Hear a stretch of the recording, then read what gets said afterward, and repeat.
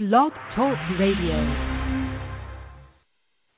1, 2, 3, 4, 5, 6, 7, 8, 9. 1, 2, 3. Welcome back. Thank you for tuning in once again to the place where sports opinions collide. Dead End Sports. I'm your host, 12 Kyle.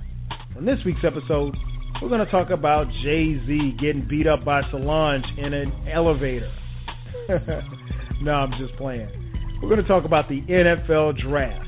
The picks are in, and we got you covered. We're also going to talk about two of the biggest selections from the draft, Michael Sam and Johnny Manziel. We're also going to get in some NBA talk. Should offensive rap music be played in NBA locker rooms? Donald Sterling, as well as the NBA playoff coverage. Of course, I'm going to be joined by my boys, my partners from Dead End Hip Hop, Ken, B, and FIFO. So pass the word. Dead End Sports. It's about to go down. Let's go.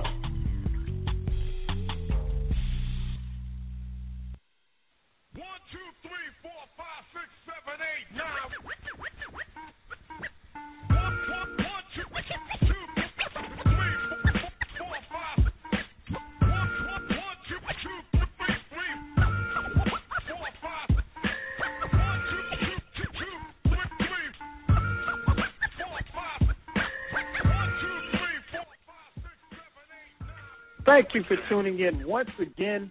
It is Tuesday night, 9 p.m. Eastern Standard Time. That can only mean one thing.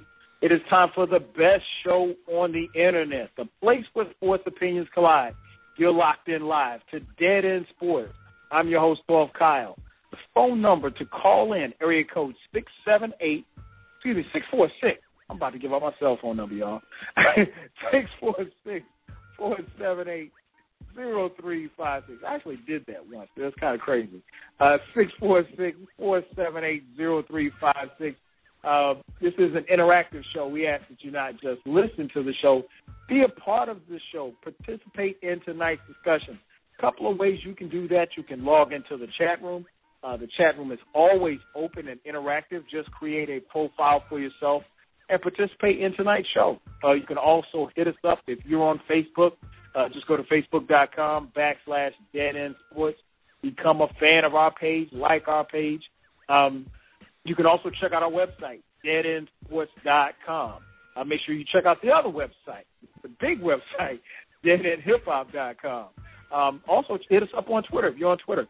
You can follow us at Dead End Sports. You can also follow us individually at FIFO, FEEFO 247. You can follow B at DEEZY430. You can follow Ken at KBINGE. And you can follow me, 12 Kyle, at the number 12KYLE. This is an interactive show. We're being broadcast live each and every Tuesday night. In the event you cannot listen to the show live, make sure that you check out the archives at blogtalkradio.com/Dead End Sports. You can also check us out on Stitcher as well. If you have an Android or iPhone, just go to your application store, search Stitcher, download the Stitcher application for free. Check out the Dead End Sports, and you can listen at your leisure, at home or on the go. It's just that simple. Again, the phone number to call in, area code 646-478-0356. So without further ado, let's get started with tonight's show. We got a lot of stuff to talk about. And I'm going to be honest, 2 hours probably is not enough time for us to cover it. So I'll bring in my co-host. You know him from Dead End Hip Hop. Let's first start with the resident beat maker of the crew, the man who did not provoke Solange in the elevator. Oh, man, B, what's up, man? What's up, man? What up, though? What's up? What's good, everybody? Chilling. What up, though? Yeah, everything's good, man. Can't complain at all. Same here. And Same here. Secondly, got to bring in the Al Sharpton of the crew. Don't bring in my man Kid. Yeah, what's going on, homie? Man, nothing much, man. Just came in from tossing the ball around with my kid, man. The thing about it is I just finished mowing the lawn. Because the grass got a little high, and the lawnmower has sat over the wintertime. And, if you don't get that gas out, it turns into stale gas. So it took me about a week to get that gas out of there before, I could actually mow the lawn. So the grass shot up. So I finally, and when the grass is high, it takes a little bit more effort.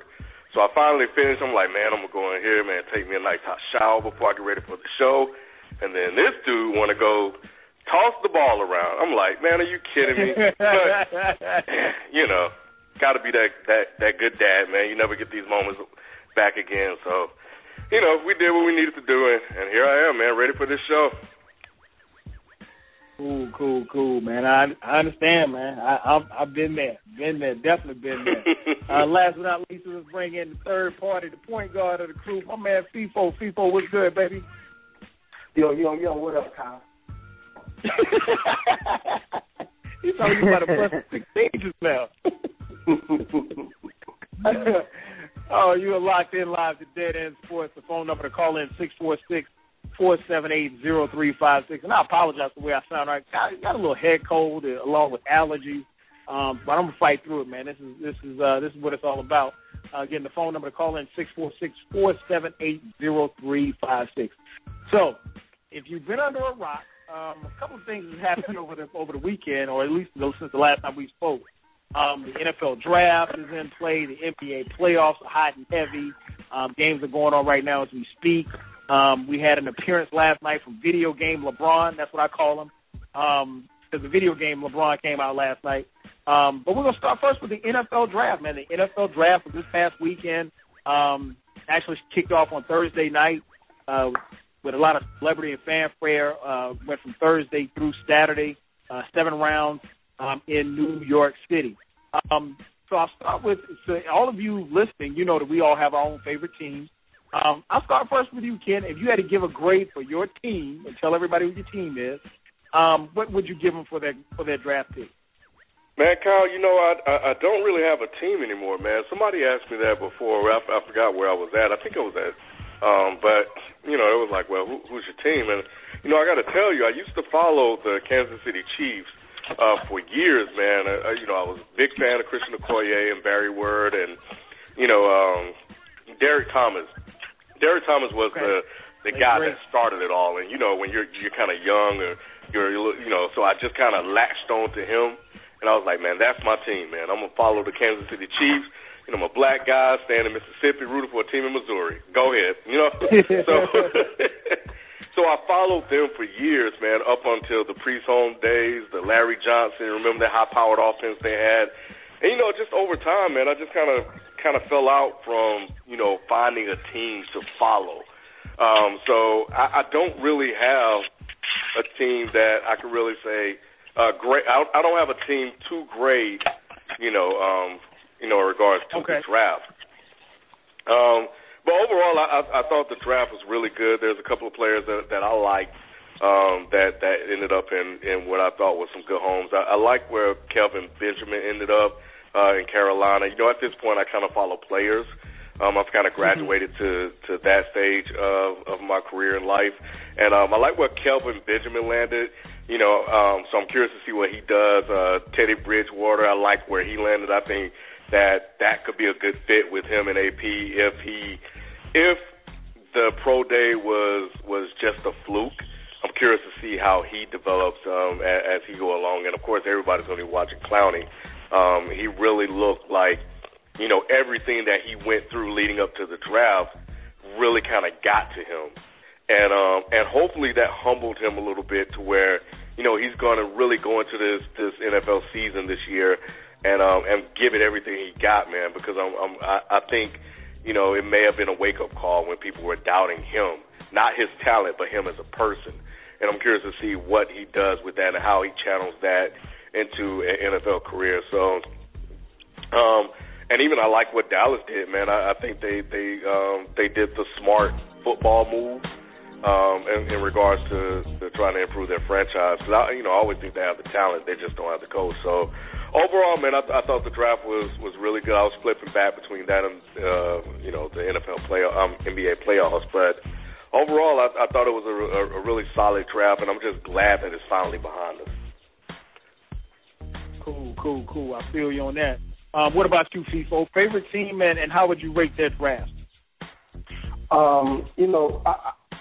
everybody that know me, man, I claim Miami. But I'm going to talk about the Bears just because I think that they're a little bit closer to a Super Bowl than the Dolphins are, especially in the same division with the Patriots. So with the Bears, man, I definitely think that they had a really good draft. I do like their first-round pick, the cornerback Kyle Fuller. I think he's going to come in there and start day one. And I think having a corner like him opposite of Charles Tillman, because we know what Charles Tillman is at this advanced stage of his career. He's not really a man-to-man corner. He can't stay with everybody, but he is a valuable defensive player. So, you want him on the field. And Kyle Fuller, I think he takes a lot of pressure off of him, and I think that he's actually going to be one of the better corners in the league. At least that's what I think. Also, they went with the second round. They got a defensive tackle. So they're addressing the defense, and then also they got a running back. They got a quarterback. They got a punter. They got a safety. So I like what the Bears did. In the division in itself that's getting tougher and tougher. The top three teams, the Bears, the Lions, and the Packers. It's going to be really close, but I do like what they've done overall in the draft. I don't agree with the personnel. I would have probably kept McCown myself, and I would have let Jay Cutler walk if that was me. If y'all been following that, I've been saying that.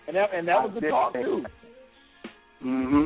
I've been saying that because you could have got McCown for cheaper, and then in the right draft, you could have got, the right quarterback, But I think that in that division, when we look at Megatron, and also, I'm going to talk a little bit about the Lions because I tweeted B. I really like Ebron up there, man. I think it was a slight reach, but it was the perfect fit for them. That's their Gronkowski, and he's going to dominate. And Megatron's going to even be more open now with him if he can stay healthy. But, in that division, when you got Aaron Rodgers, you got the weapons that the Lions have, Jay Cutler, to me, is just a little bit erratic. I don't like it. I don't like the interception. You can't turn the ball over. But outside of that, overall, I think they're a good team. And that they're already an opportunistic, stingy defense that got a little bit better. So, I think that's what's going to be able to hold them in games, in that tough division. Okay, no doubt. You covered. You started talking about Detroit. We got to throw it over to the Detroit representative. Detroit versus everybody. B, what was your take on the draft, man? I thought it was. I would give us a B minus. If I'm just grading on the Lions draft, I'd give us like a B minus. Only just because I thought going for tight end in the first round was a little bit of a reach. We could have got either of those top-notch cornerbacks that was available in the first round. But they went with second and third round. They got we needed another center because our center he's like kind of he's on his way out. So I'm glad we got a good center in the third round. Second round we went with a linebacker, which we still kind of hurting, but I really want us to reach at the DB. We got a DB in the fourth round, and I said this before. Like the money is made in the draft in that third, fourth, fifth round because you're gonna get the gems. Nobody's paying attention to them. Everybody's paying attention to the first round and all the hype around the first round. But your money is made in that third, fourth, and fifth rounds of those drafts. So hopefully we got what's his name? I think Nevin Lawson. The secondary. So he's pretty cool. I hope he can make a change because we are suffering that secondary. I was hoping for us to draft at least 2 secondaries going into this draft, but we didn't. And we got a defensive end. I got a feeling somebody we lost. I forgot who we lost on the defensive end, but I'm glad we drafted the defensive end and another defensive tackle. I didn't understand the wide receiver pick in the 6th round. I thought we was pretty much straight on that, especially after drafting tight end in the 1st round. So, but yeah, overall I give us a B minus. Only just the fact that tight end in the 1st round, Ebron, I think we're just reaching. But they say he's supposed to be like a broke man, Jimmy Graham. So hopefully he come in and shut me up this upcoming season. But you know what, B? I feel you on the wide receiver thing, but look at what the Packers did too, man. I think they drafted a wide receiver or two you know what I'm saying, like another speedy, shifty guy, kind of like a Randall Cobb. So realistically, and that division is all about weapons. You got the biggest weapon, Megatron. Nobody has a Megatron outside of y'all, but it's really about gathering weapons and putting up points, man, because going against Aaron Rodgers, going against, you know what I'm saying, Detroit, man, y'all can put up points. So yeah, we can. We've proven that already. We just can't stop nobody. Right. I mean, we've proven that. I know we can put up points. I already know we can put up points with the best of them. But it's just that when they come on that defensive side, man, I'll just be like, oh, here we go. And then next thing you know, oh, they score. I'm like, oh my God. Like we just need to just. I'm fine with the center we drafted because we need some more offensive linemen. I'm cool with that. Our center, he's like our best lineman, and he's kind of at the end of his career. So I'm glad we went center. But that, I mean, even though that wide receiver from Notre Dame, he is like one of their go-to guys. But I'm like, dang, we just picked up Golden Tate, and then we drafted a tight end. So I just didn't understand that wide receiver pick again. So I'm just like, man, we need that beat. We need some secondary. That was my only issue. We could have got more secondary. No doubt. I was, you know what, and I meant to text you because I was a little surprised at the tight end selection by Detroit. You know, considering the glaring weaknesses I thought that Detroit secondary had. But that kid is a beast, though. He's a beast. He's another weapon for Matt Stafford. The only issue now is, you know, can Stafford stay healthy and get it done? Because right now he's got weapons in the backfield, weapons on the outside, you know, weapons in tight. He's got a pretty decent offensive line. Now it's like, okay, what more do you? I mean, like he doesn't need anything else outside of being healthy. So the pressure this year solely falls on the shoulders of Matt Stafford. Matthew Stafford, yep, it sure does. As for my Falcons, I'll give them a B-. I think I love the initial draft pick of Jake Matthews. He is the son of he's the cousin of Clay Matthews and son of Bruce Matthews, if I'm not mistaken. Uncle played in the league. His cousins played in the league. I mean, like they've got a lineage of family members. And the Matthews boys have always been beasts. This kid, he was the offensive tackle for Johnny Manziel at Texas A&M. I saw him play a lot during college. He's a beast. I think he'll be a welcome addition for Matthew Edwards-Ryan, who spent I think Matt Ryan spent more time on his back than a $2 host last year. So I think he's definitely going to be a help. The second pick, they took a kid by the name of Rashid Hegman out of Minnesota, a defensive tackle, big at Minnesota. I didn't get a chance to see him play, but I heard that he was nice. So, you know, Falcons really addressed the offensive and defensive line with the glaring weaknesses on their team. And then in the third round, they took a defensive back by the name of Desmond Southwood from Wisconsin. And I actually saw him play in college. He's good. And I think in the fourth round, we went running back Devontae Freeman from the national champion Florida State Seminoles. So I think overall, I give them a B-. The Falcons still haven't addressed the pass rusher that they need as far as defensive end. You know, there was talk that maybe they could move up and make a play at Clowney. Obviously, that didn't happen. There was talk about possibly moving up to get Khalil Mack, and that didn't happen. I think they probably wanted to, but the asking price for those teams would have been too high. So in this division, in the NFC South, where you got Carolina, you got New Orleans, Tampa, you know, is really making some big major moves with Lovie Smith. It's going to be a black and blue division, so you got to be able to put up points. More importantly, you got to be able to stop people. So you know that's going to be the key, and it looks like that's going to be key all around the NFC. I think for as great as Seattle looks, I think Seattle or you know maybe San Francisco, one of those two teams is going to take a step back. I think the NFC is wide open. Somebody can get hot, and if you get hot at the right time, you know, late November, early December, you could be hoisting that trophy at the end of the season. Phone number to call in, area code 646-478-0356. Again, 646-478-0356. Now, I just, not to deviate real quick, but I just looked at my ticker on here. Am I reading this correctly? The Wizards have 100 points against the Pacers? 100-74. Damn. Kyle, you are lying to me. Indiana could have closed out tonight, kid. Kyle, are you could have serious? closed them out tonight. 100-75. I'm looking at the score right now. I may be a couple of seconds off, but 175. He ain't lying. With a minute and 30 seconds left in the fourth quarter.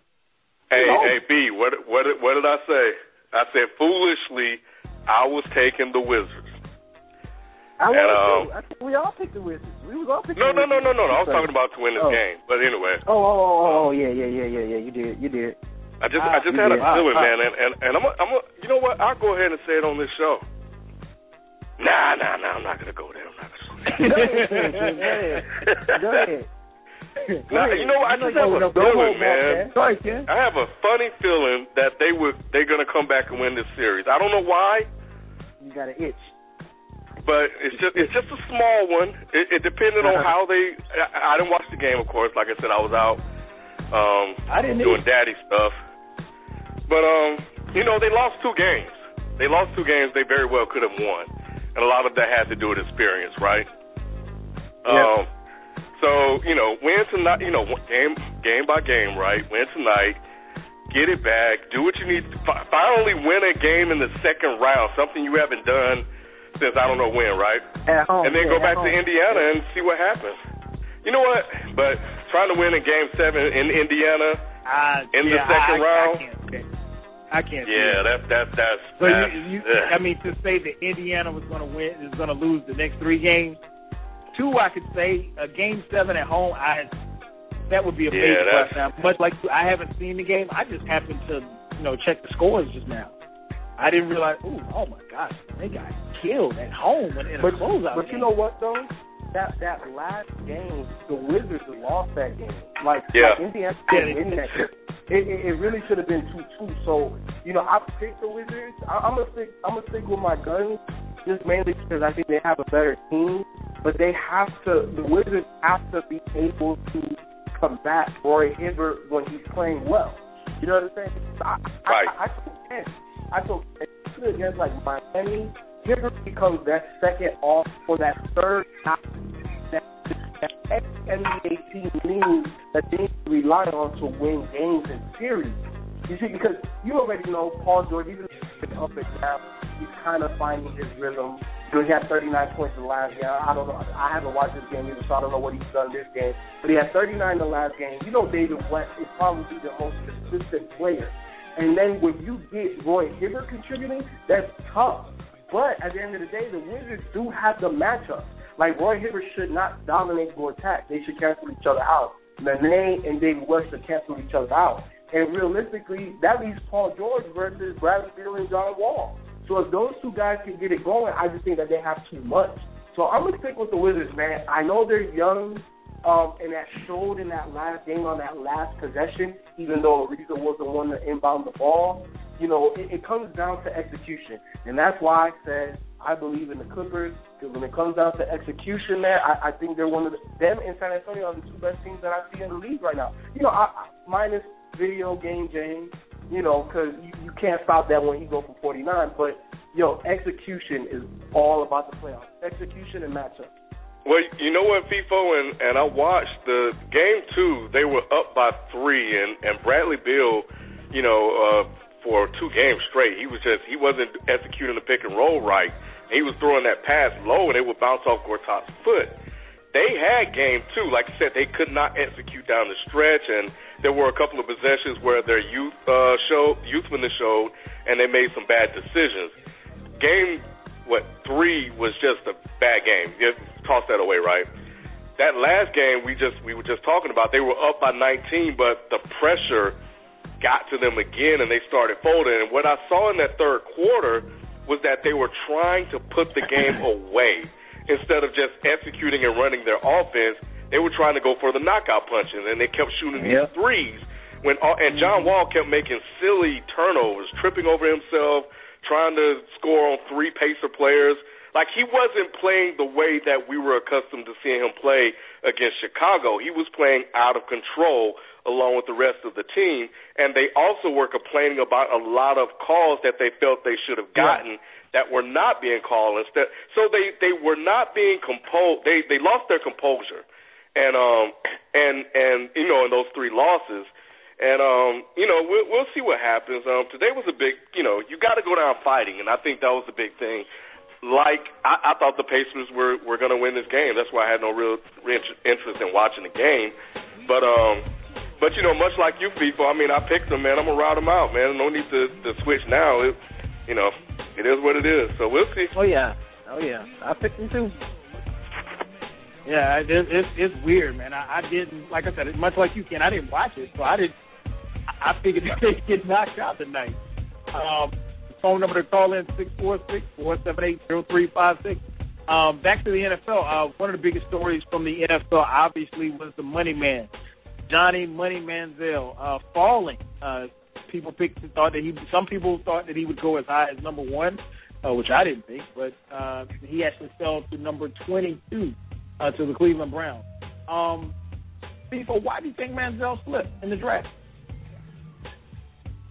Honestly, man, I don't think that he is that guy. And let's be honest, in this year's draft, quarterback wasn't the best position available in this draft. So I think that he fell mainly because of team needs.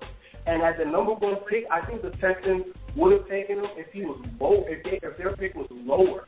You know what I'm saying? I just think that as a number 1 pick, you cannot overlook Clowney, especially with what you already have in J.J. Watt. Now, you have arguably the most dominant defensive line, or at least the most dominant defensive in the NFL. I think that's too hard to overcome. I tell you this. I like the fact that Johnny was taken in the first round. I don't like the number he was taken, because if you look at the other Browns quarterbacks that were taken exactly at 22, they didn't pan out. So that might be a bad omen, but maybe Johnny Football can, you know, overcome that. But, you know, I think he went where he was supposed to. But I tell you this, I'm going to tell you who messed up in this draft. The damn Dallas Cowboys. They should have took Johnny Manziel. Because, look, this boy Romo, he's 34 years old, 2 back surgeries. What's the future of the franchise? Like, I wouldn't have said that Dallas should have taken him. But once he fell to them in their lap, it's kind of like, okay, maybe this is not a position of need. Maybe this doesn't make us better this upcoming season. But realistically, what is Romo going to be? And let's be honest, we've all on the show. We don't know if John's going to come right in and be the match man. But who better learn than Romo? So that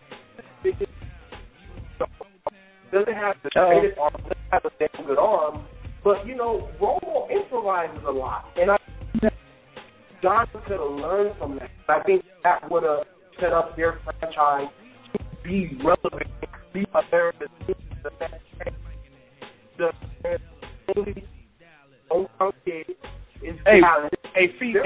Hey, 1 second. Is people breaking up, or is that just me? Yeah, that's people breaking up. He like going in and out. I can't even hear what he's saying. It's like he's coming in and out.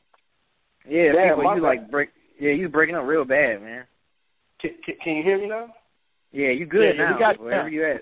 Yeah. My bad. But what I was saying is, look, Dallas should have taken Johnny Manziel mainly because we don't know what's going to happen with Romo. He's 34, 2 back surgeries. I think that Johnny Manziel would have extended the whole thing around America's team, the Dallas Cowboys. I really think that Johnny could have brought that excitement to them, you know, in a couple of years. I don't think he's going to play next year, maybe not even the year after. But it doesn't matter. Like, that's Johnny Manziel. You know he's going to sell tickets because he's already proven, and he has the hottest selling jersey. So I think Dallas kind of whiffed. I like the fact that they did take positions of need, but sometimes you have to think when the opportunity comes, sometimes you have to think the future instead of today or tomorrow. Like, you got to think down the road. And I think Johnny would have been the perfect fit down the road. No doubt. It would have been. It would have definitely been interesting. Ken, what's your take on it, man? Why do you think he slipped? Well, I don't really call it a slip, Kyle. I think he went where he was supposed to go. for me, I love the way the Browns executed their draft. They went after what they felt they needed, and taking Johnny Manziel at 22nd. FIFA already told you the history. If he pans out, great. If he doesn't, oh well, we didn't really lose much. We took a chance at a later spot, but hopefully everybody else panned out for them, right? But anyway, I don't consider that a slip. I think he kind of went where I felt he would go. I think a lot of it has to do with who he is and the excitement that he brings. And I got to tell you, when he was drafted, he came out and he snapping his fingers. I was like, you know what? I'm ready to see what the guy can do. It kind of got to me for a minute. And I liked the team he went to. Ben Tate at running back. At the time, Josh Gordon at wideout, who led the league in receiving yards last year with Jason Campbell and everybody else they had. I like to think Johnny may be a little bit better than them. And then they had, the tight end. So I'm thinking to myself, Johnny could make some things happen with that team. So, and then, of course, Josh Gordon got suspended. Now I'm back to where I'm at. Like, okay, well, we got to see what Cleveland do with him. I think a lot of it has to do with just. I think it was the height was one of the issues that they probably had with him. I think that he has a tendency to run around a lot instead of standing in the pocket and making a play. And I think just a lot of teams didn't need a quarterback in the earlier picks outside of the Jaguars, and I think they went for size and a guy that was ranked higher than Johnny Manziel. And I think Minnesota Vikings, who ended up getting the guy they wanted later on in the draft, ended up going with somebody else. So I think that. So for me, I just think that based on where he was picked and how Cleveland manipulated the draft, I think he fell where he was supposed to go. And I think from here on out is seeing what he does with it. Is he more of a show, or is he the real deal like everybody proclaims him to be? I am, like FIFA, I want to say real quick, if I was Dallas, I would have taken him. Mainly because of Jerry Jones and because of Tony Romo. Because, his back is messed up, and he's 34, and you're financially committed to him, but you're making tons of money. You got it. But the fact is you can flip that. You know what I'm saying? And that's what Jerry Jones does. He could have made so much money off Manziel. Yeah. If I was him and I had his business acumen, I would have taken him. Why not? You wouldn't have lost anything, and nobody would have judged you for it. Nope. So I think Dallas made a mistake. He didn't have to be a winning quarterback. He just had to be Johnny Manziel for a year. And that's he wanted to play there, too. He wanted to go there. He wanted to play there. Yeah. So I would have taken him. I would have. That's me. And it has nothing to do with Johnny Manziel's talent. It has to do with what I think that the excitement and the conversations around Dallas and Johnny Manziel in Dallas with Jerry Jones and Tony Romo. Oh, and you know what, Ken? Yeah. And you know what, Ken? Think about this. Like, Romo has only won one playoff game in, 8-9 years? So I think Johnny can do that. Look, I don't think that he's a prototypical guy. I don't think he's an Andrew Luck where you put him there with a whole bunch of scrubs and he's going to get you to the playoffs just because he's that good. I don't think that guy. But Johnny has talent. And you can't tell me that Johnny can't get you to 8-8 and one playoff victory in 8 years. You can't. Look, I believe in Johnny that much that I think he can do that with the right pieces around him.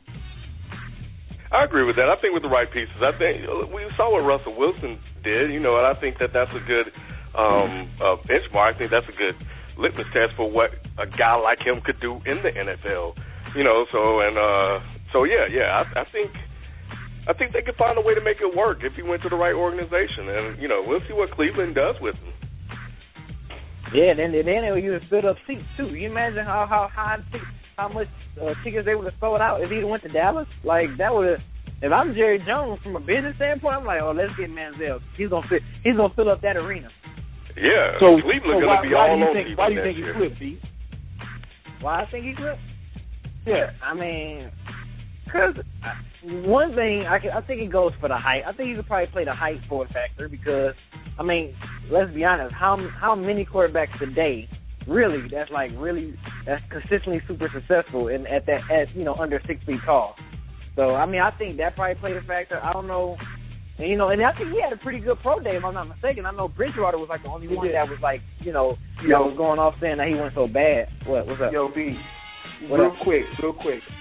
Did you know that quarterbacks, I think it was either 6'2" and under or 6'1" and under, actually completed a higher percentage of passes in the NFL than quarterbacks taller? Oh, okay.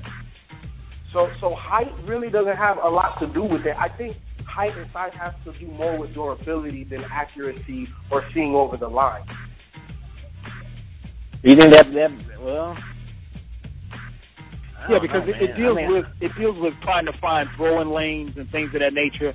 I think even if you look at a situation like Philadelphia, one of the reasons why Michael Vick was able to be so successful, notice Michael Vick, he had long step blocks, because he needs lanes to throw in. He's not, he's barely 6 feet tall.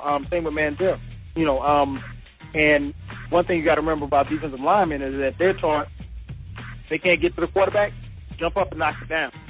So Manziel is going to have to move around a little bit to, get the passing lanes that he needs to get.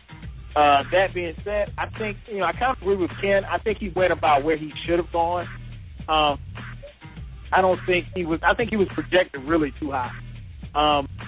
Someone had asked in the chat room about Blake Bortles, and I felt the same thing. Blake Bortles going at 3. I don't think that Blake Bortles is a bad quarterback, but Jacksonville has so many holes. I don't know that he can come in and just kind of change things and turn things around. I think over the last few years we've been kind of spoiled when we've seen quarterbacks like Matt Ryan and Joe Flacco and RG3 and Luck and Russell Wilson. Those kind of cats come in and dominate and play well early as rookies.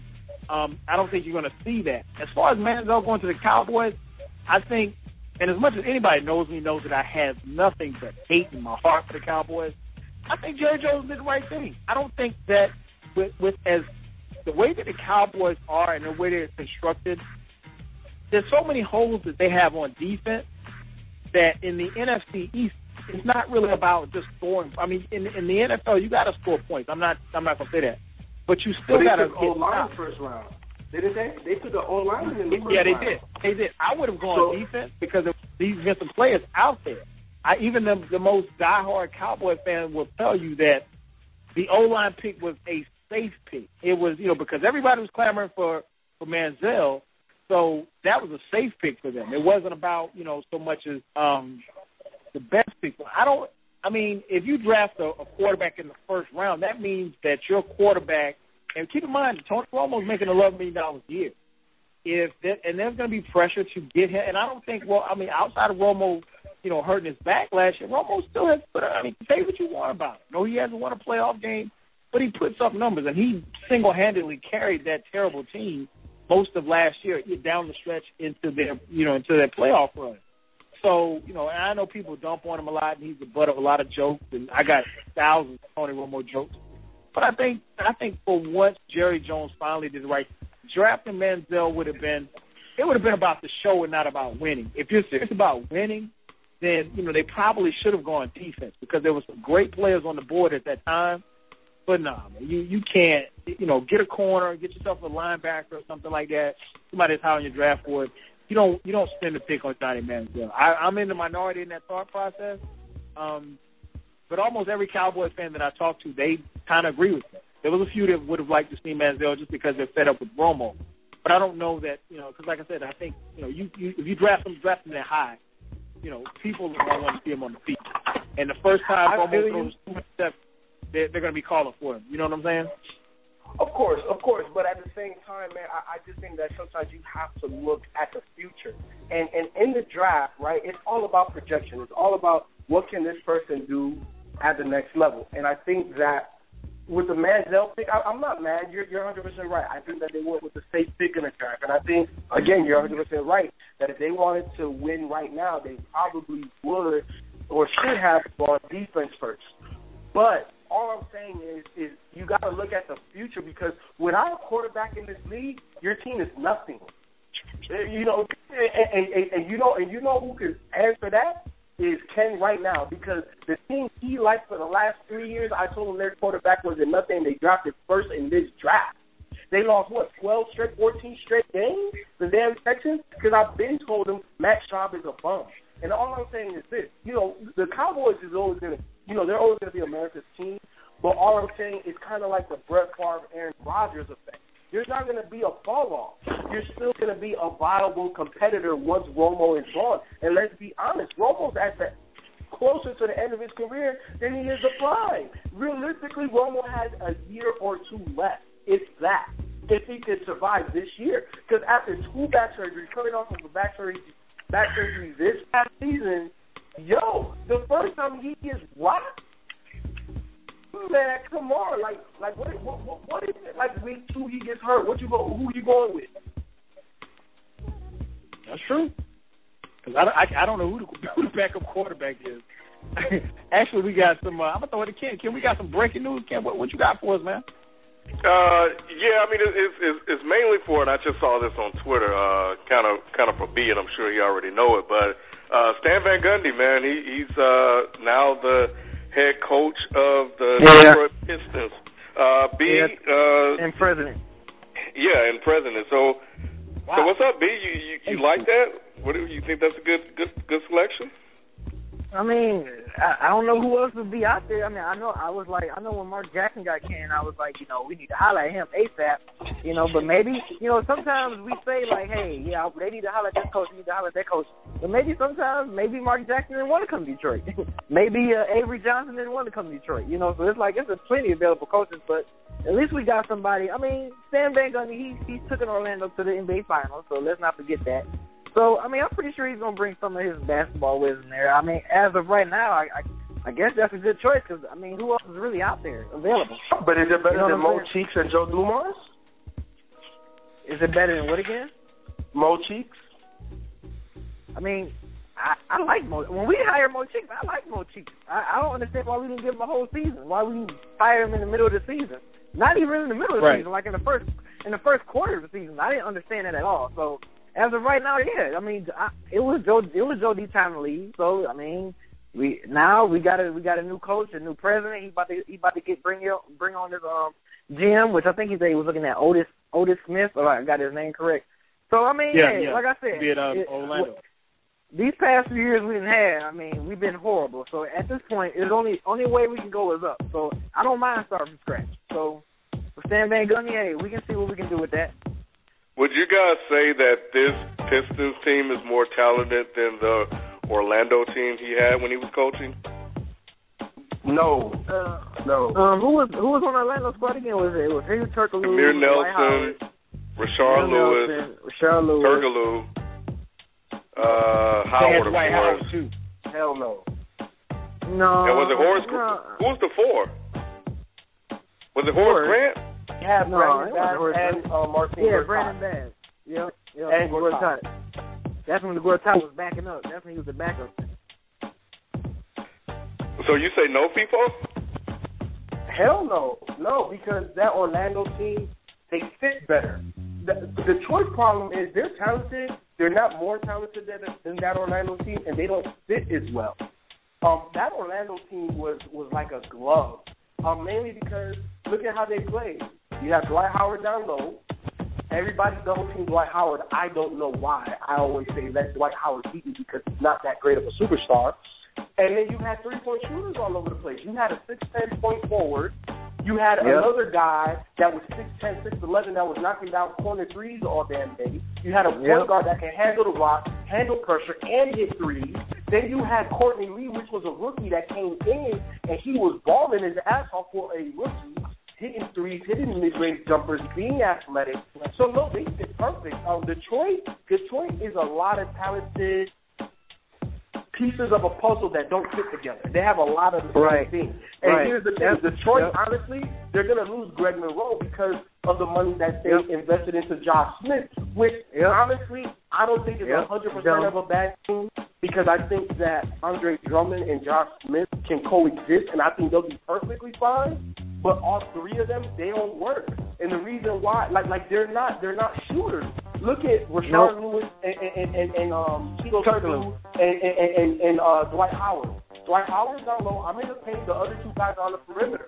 Josh Smith has proven this year he's shooting. I think he shot like 23% from three, which is an NBA record worst out of people that shot more than like 100 and some threes. Come on, no. Orlando was more talented and they fit better. All right. There's your breaking news. The phone number to call in 646-478-0356. Again, 646-478-0356. You're locked in live. Dead End Sports. I'm your host, 12 Kyle, joined by my partners in crime. You know him from Dead End Hip Hop. Steve, Ken, and FIFO. Hit us up, 646-478-0356. There was some controversy in the draft on Saturday. Michael Sam, man.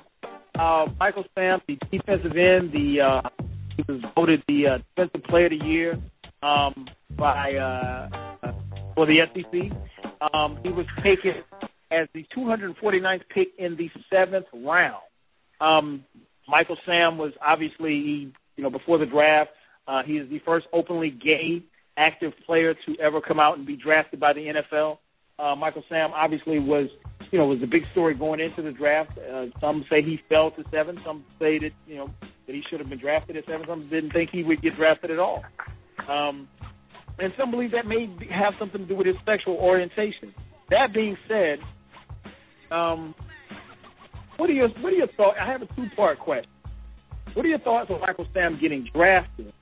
And then unless you've been under a rock, ESPN covered Sam, when they have the cameras and stuff on guys when they get drafted.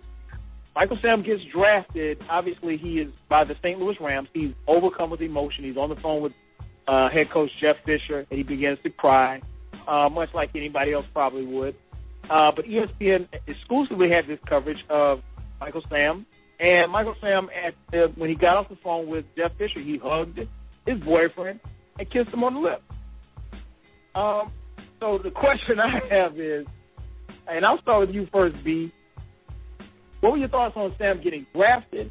And what are your thoughts about, not so much about him kissing his boyfriend, but the fact that ESPN aired it live and repeated? Yeah, well, as far as him getting drafted, I figured he was going to get drafted. I mean, the dude, like I said, I think I said it before, he was the SEC Defensive Player of the Year.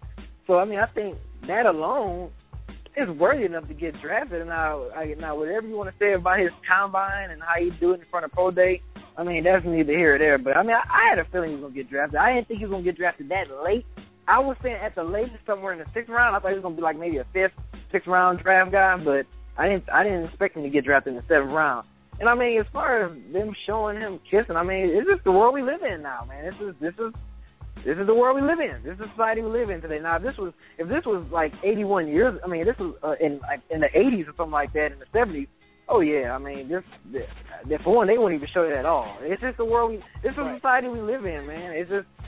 That's all I take it. I mean, if you don't like what you see, change the channel. When they show it once, and when they were about to show it again, I just change the channel. I mean, I don't want to see it. I don't want to see it. But I mean, like I said, it's just the world we live in, man. That's all. It's just the society we live in today. It's more acceptable now. So I can't really get mad at that. It's like those.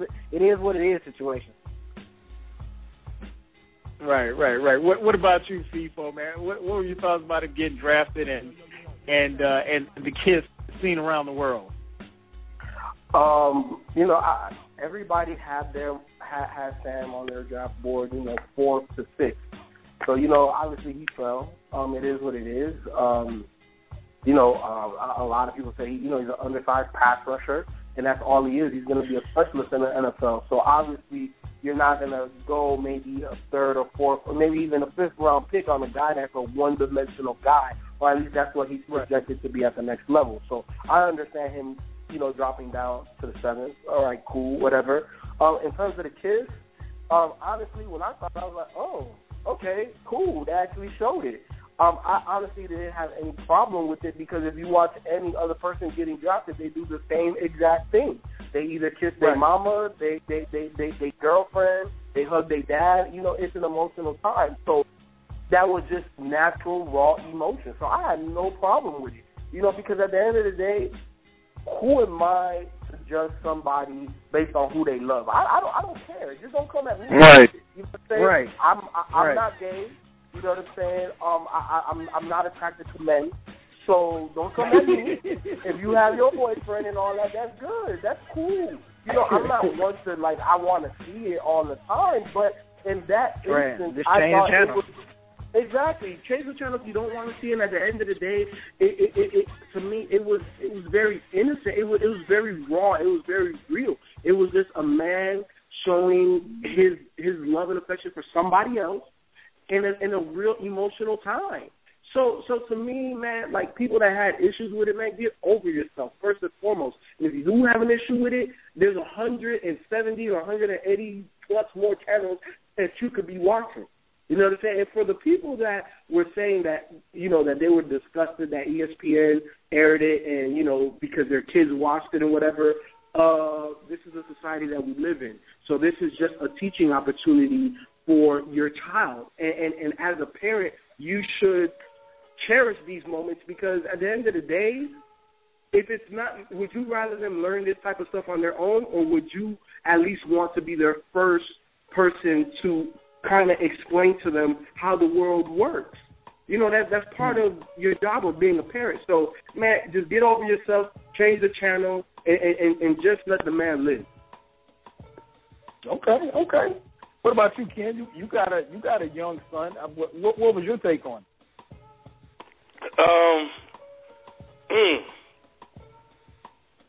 Well, I didn't know it was a problem until it was a problem. When, you know, I started seeing the stories about the Dolphins, I believe, suspending one of their players, and Derek Ward's, saying, expressing how he feels, which he has the right to do so. For me, it's 2014. Every day for the last couple of years, we have been dealing with this thing for years, the gay rights, and I think at this moment in time, we don't have to like it if you don't like it, but you should just let them be who they are, because they're going to be that way anyway. Growing up as an African American, I can relate to some of the challenges and fights for acceptance that they're fighting for. I understand it and I get it. But for me, it didn't bother me. It didn't bother me at all, because I am an adult and I am mature enough in who I am and in my household and my family to be okay with that. Because look, I years ago I dated this girl, man. She used to sit up there and watch the show. I think it came on Showtime, HBO, called Queer as Folk. I think that's right. And this show was nothing about gay people, right? And we would sit in the bed, and she would sit there and watch this show over and over again every time it come on. And I'll be honest, it was one of the most uncomfortable things that I watched at the time, and I'll probably be honest, I still can't watch it now. I'll probably be a little okay now because I'm much, much older. I was in my 20s. But that moment, because I never understood why she was sitting there watching it, but she would sit there and watching it. We were, again, comfortable in who we are. It helped me grow up and mature. And I used to sit there and read and it'll be on and watch it with them, man. We'd just be in the bed just kicking it. And over time, with that and just, being in Atlanta and just working with people of that sexuality, I don't have time to devote my energy to that fight because it's not my fight. Right. Give them the rights that they deserve because they deserve to be treated equally as everybody else, and that's it. I'm cool with it. Back to your question about raising a son, growing up with that, as a father, like people said, it's up to me to educate my kid on those type of things that he will see, but only when that time comes. So he didn't watch it. I didn't watch it, and like B, if I would have saw it, I probably would have turned the TV off because I don't want him to see that. Because I got to sit there and try to explain. So that was my next question. What if y'all are, you just come in from outside and he just got drafted and it's on and the TV just happens to be on, and your son is young, and it comes on and you're standing there and you're not realizing like, okay, he's here with me and he sees it. Now you may have some explaining to do to a child that may or may not understand what he's really seeing. You know what I'm saying? Would you have felt and I would explain it to him, but it wouldn't be anything that he hasn't seen before because it's one of the things that like this and many other things. I can't try to protect him from the things of the world. You know what I'm saying? So it is what it is, and he will go to school with people of different race and of different sexual orientation than him. And the only thing I want to instill in him is to just treat everybody with the same amount of respect that you want returned back. And that's it. So the people that are complaining about this, understand something. The people that are complaining about this that are upset are grown-ass people, adults in this world who have lived in it for years and years and years on this planet, and they're sitting up there ranting and raving because ESPN wanted to be progressive.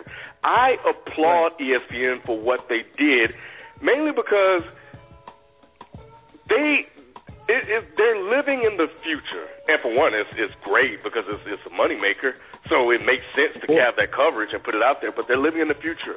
Why not cover it? Why be that channel that decide to run away from this? No.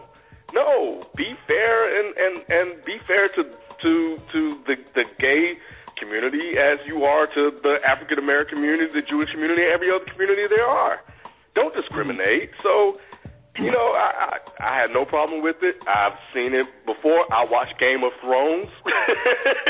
Right. Oh my God. It's everywhere, man. But I'm married and I'm okay and I'm raising a son and and that's it, man. I got my own problems to fight. It doesn't bother me. Yeah, I agree. I agree totally, man. I think I didn't see it live.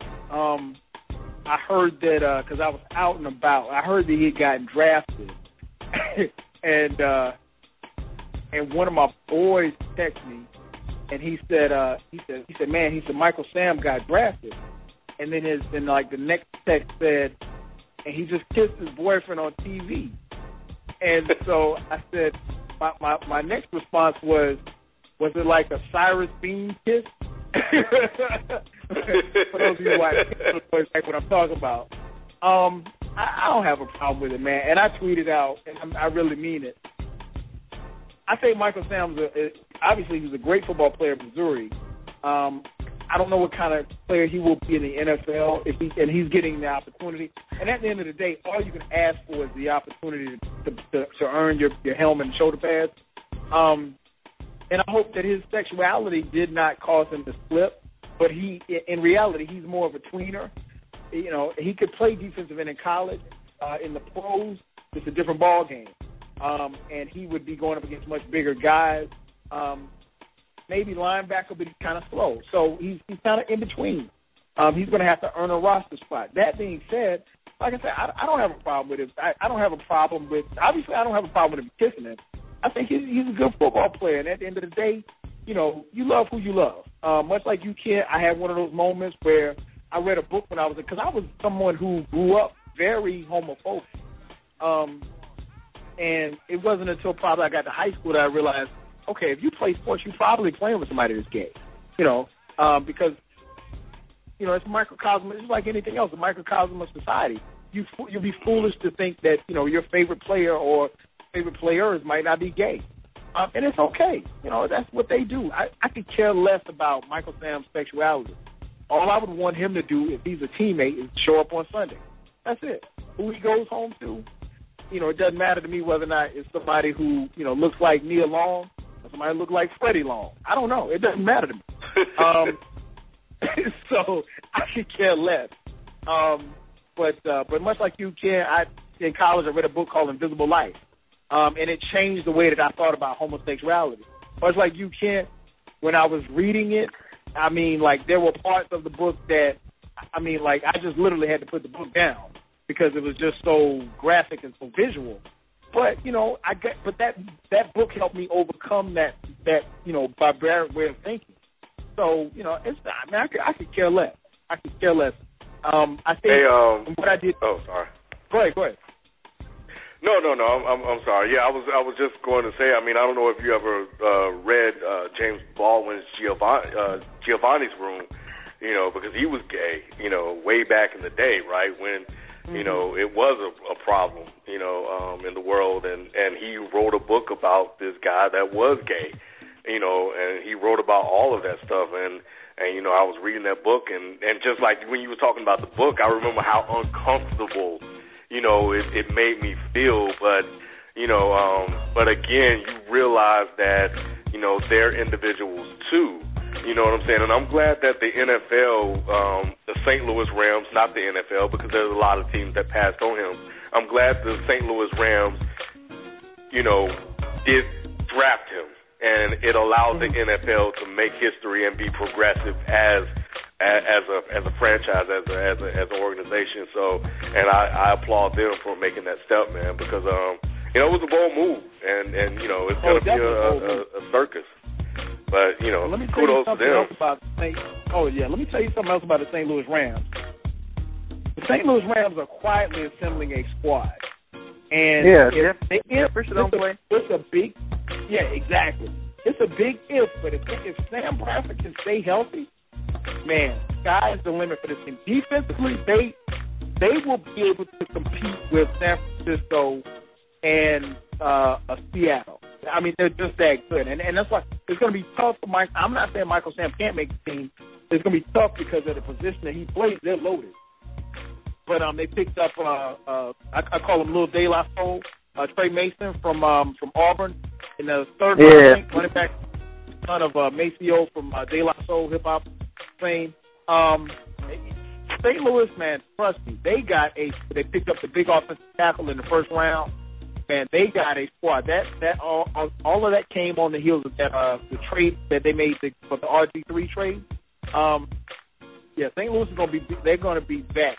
I think between Seattle, San Francisco, and Arizona in that division, and in the NFC West, which is arguably the best division in all of football, I think somebody's going to take a step back. And don't be surprised if the St. Louis Rams aren't back in the playoffs. You heard it here first. They got a squad. Trust me.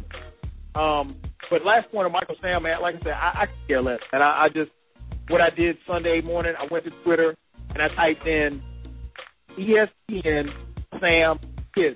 And it just, from what I could tell, the most of the anger and stuff, I don't think people had a problem with him kiss, because he can kiss who he wants to kiss. But they had issues with the fact that ESPN kept running it over and over. And one guy tweeted, he said, I'm watching SportsCenter, and I've seen Michael Sam kiss his boyfriend 5 times within a 12-minute span. And, you know, I don't know. I mean, that's like Ken said. I think that goes to the brilliance of ESPN. They know that that's ratings to them. So, you know, like D said, if you don't like it, turn the TV off. I don't think that they were trying to slam it down anybody's throat, but it was major news. I mean, it's national news, it's world news. I mean, the president even called Michael Sam to congratulate him. I mean, come on. So it's bigger than just, you know, a little football player, and I mean, he's a good football player. Let's just keep that in mind as well. The phone number to call in is 646-478-0356. You're locked in live to Dead End Sports. I'm your host, 12 Kyle. We'll take you up until 11 p.m. Eastern Standard Time, joined by my boys, Ken, B, and Tifo. So hit us up, 646-478-0356. Next thing I wanted to talk to you about, Ken actually found a very good article from the Washington Post, a columnist from the Washington Post. He was very critical of the Indiana Pacers, and the reason being is because I'm assuming he was covering the Indiana Pacers series with the Washington Wizards. His name, let me get his name. His name is Mike Wise. Mike Wise, I guess, came into the Pacers locker room and was, to much to his surprise, Mike Wise was, in his words, bombarded with rap music that was being played in the Pacers locker room. And reporters come in to interview. Music was from The Game, Tiger, in particular. These are a couple of MCs that he named. But he said the lyrics were overly vulgar, and a lot of N-words being used, F-words being used. So it got me to thinking, as far as, I don't even want to call it censorship, but, here it is that, the Pacers, they're in their domain, it's their locker room, or they're on the road, I'm assuming. And then you have these reporters coming in, and I know it's customary for, teams to play music in their locker rooms. But to be playing hip-hop music with such vulgarity and, shoot 'em up, kill 'em up, N-word this, N-word that, blah, blah, blah, blah, blah. So, I mean, obviously, who better else to cover this than my partners from Dead End Hip Hop? Before I'm going to start with you, man, should NBA cognizant of stuff like this? Should offensive rap music be played in the NBA locker room? Yes. If the team wants to play it, it's their prerogative to play whatever they want to play. Mainly because, music, I think we had a question a while back where it was like, what song did we use to hype ourselves up? So, right. I think that the record in question with Tiger in The Game, right now they're in a beef with Lil Durk and some other Chicago rappers. So, okay. Of course, we know hip-hop. So when we're talking beef tracks, of course, there's going to be a whole bunch of motherfuckers and niggas and right. Bitch and all of that type of stuff. You know what I'm saying? So at the end of the day, if that's what motivates the team, that's what motivates the team. And I don't think that, it's kind of like the NBA tweaking Greg Popovich not letting, arresting his players. Like the NBA came out with a rule, hey, you can't do it the day of. You got to give, X amount advance notice. But at the end of the day, you can't tell Popovich, no, you can't rest this guy. Because the ultimate goal is for you to win a championship. And if the music is part of you winning a championship, just ask Michigan State. They was listening to Rich Homie Quan, and that's what motivated them. So, no, okay. In no way, shape, or form should any league or any one person be able to censor or curtail or curate what music athletes listen to. Okay, that's a great point in relating it to Greg Popovich and how he says his players. What's your take on it, man? Should rap be toned down in the locker room, particularly when quote unquote company is around? No, play whatever you want to play, man. They winning, their emotions is high. This is just another stab at a way to poke at hip hop. You know what I'm saying? If they was playing death metal music where they talking about worshiping Satan and all that little stuff, would they have a problem with it? You know what I'm saying? If they was talking about that.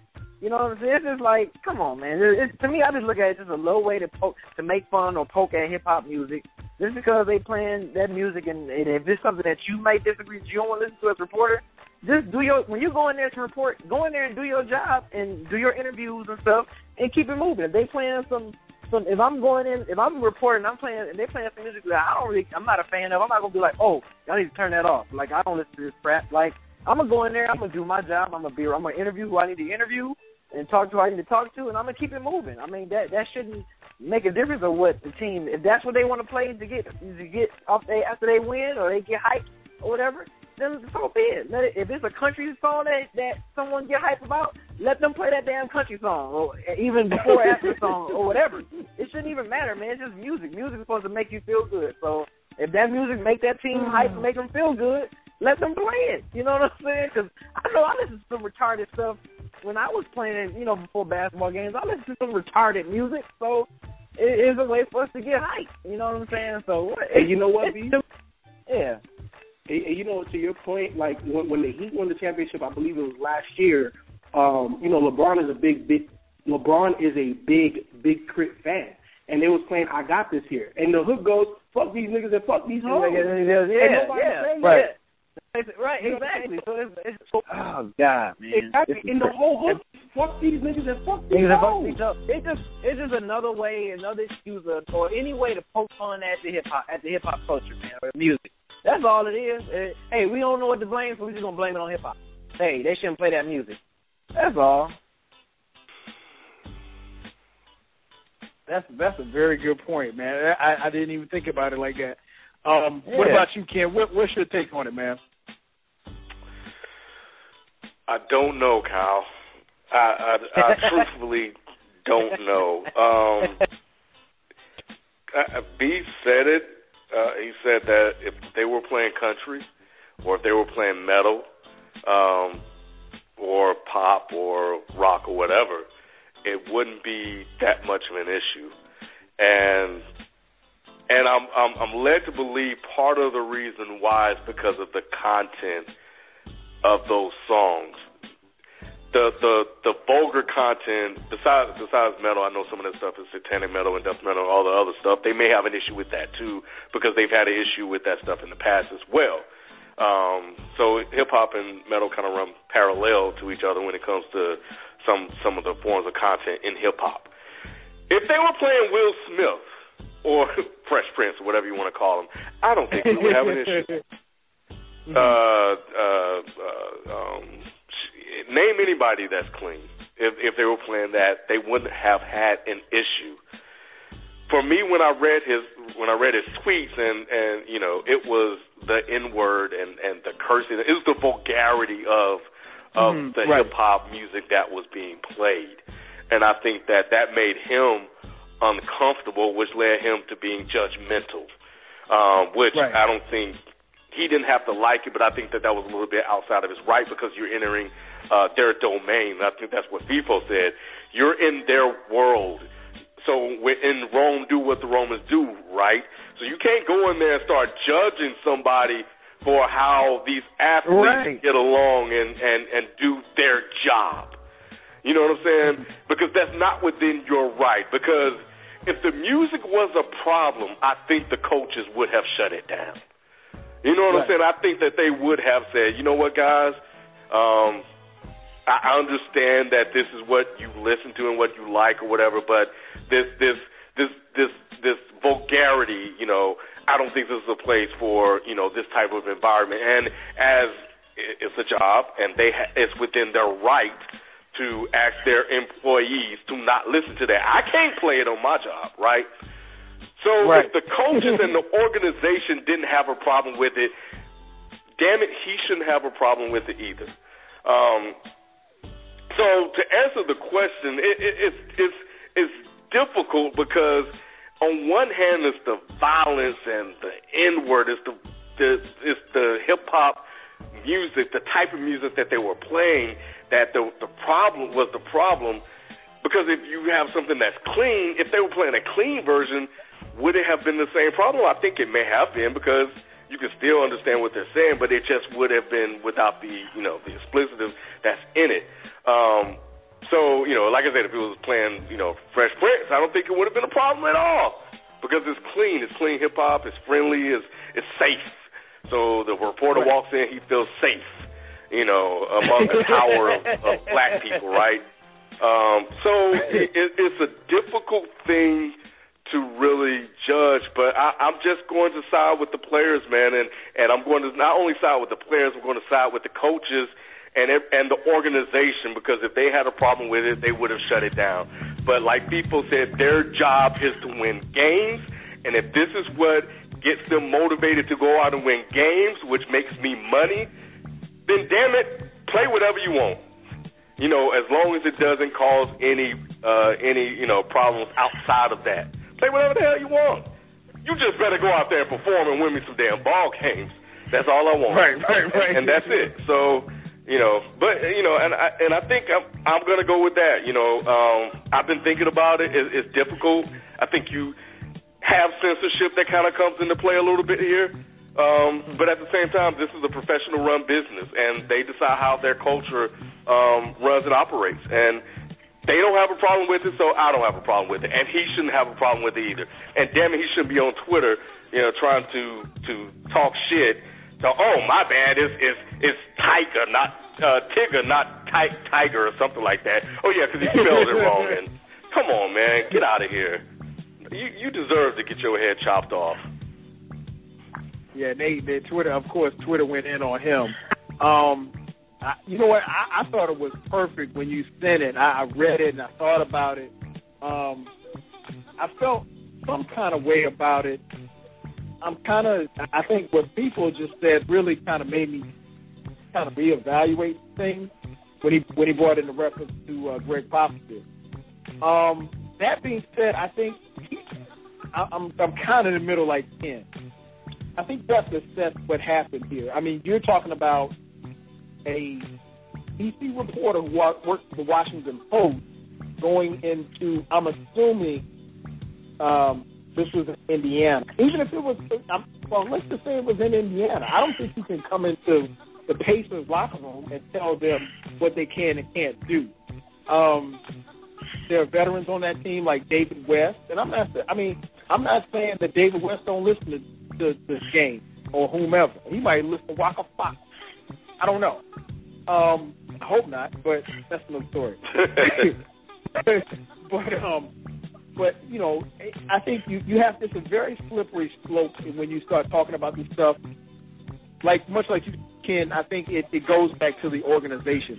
If the organization deems that, okay, well, hey, because it's like this. My thing is, let's say Bird and Donnie Walsh and whoever the president is of the Pacers, let's say they were coming through the locker room. If they were coming through the locker room, somebody might send a memo down, a Bird and suits from upstairs are coming down. They'll be in right after practice, so, let's keep the music low, or let's not turn the music on, put your Beats headphones or whatever like that. Shout out to Drake, billionaire. And we'll just keep it like that.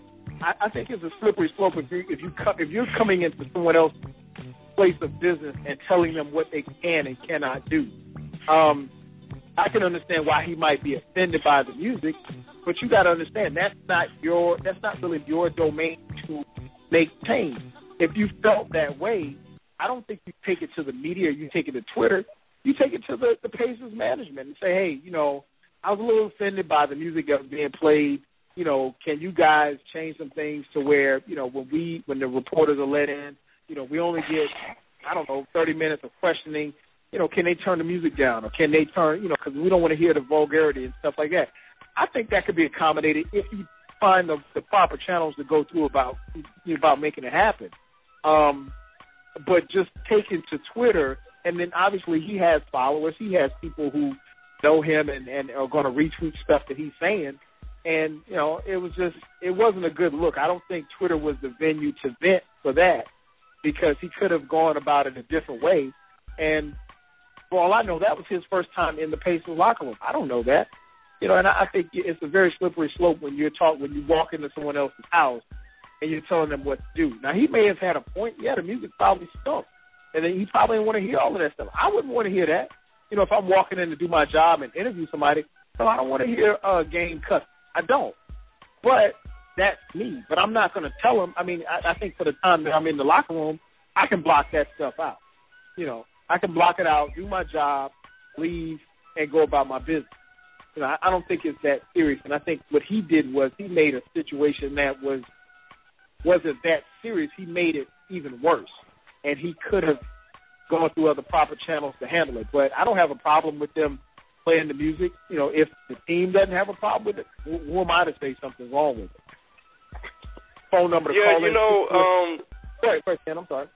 Yeah, it's weird, man, because there's this thing called professionalism, and having professional environments. And I know being an athlete and in those locker rooms it's different from the world we live in. There was an article I think I read about football, and it was something that was really, really big happened in football, and somebody was like, my job is different from your job, and it was I can't remember. It was on MondayMorningQuarterback.com, and basically he was just explaining. It was about the Dolphin situation, I think, a little bit, what happened with Incognito, And they were just kind of explaining, he was saying, look, our culture, my job is different because the way we operate is different from the way you guys operate. And because you don't live in this world, you would never understand it when you come in from the outside. So, and it's hard for us to try to get you to understand it. So you have to come in and just, come in, do whatever you need to do and get out. So for him to have issues with it, I get it. Trust me, I get it. Like you, Kyle, if I'm walking in and that's all I hear, and then I'm looking around at my surroundings, and I'm like, man, really, guys? You guys, this is what you're going to play? You guys just have to listen to this now? Like you said, can you give us 30 minutes of just time with you without all of this background noise of cursing? Because let's be real, cursing and nigga this, nigga that, it's offensive wherever you are, depending on who you are. You can't just run around just cursing, in a public setting like that. That's not a public setting. But what I'm saying is that the usage of that language is offensive to anybody that hears it, regardless of where they are. So it's really, really, really difficult, and to really find like that happy medium. I think you're right, Kyle. I think, for the organization to say, look, the reporters are coming in, let's just turn it off for a minute, then when they leave, you guys can crank it back up. I don't care about what you guys are playing, but just for this window, let's do what we need to do as professionals, and then we can get back to doing whatever we need to do, because we all still have a job to do, and we want to present the organization in a good light, especially if you're the Pacers. You have so much going on. But look, the reporter made the issue. Like you said, Kyle, you're absolutely right. The reporter made it an issue because we're in the playoffs. This is the first time we've ever heard about this, and I'm pretty sure it's not the first time that they've done it. So it's no question. Woo, it's a hell of a situation, man, to really kind of sit down and really come up with a solid opinion that's fair to both parties.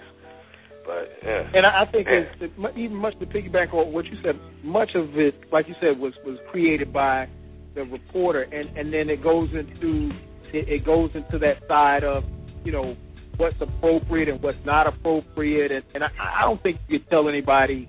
If you got your headphones on, your Beats headphones, listen to whatever you want to listen to. When you expose that to me and the people around me, then maybe I may have something to say depending on how I feel.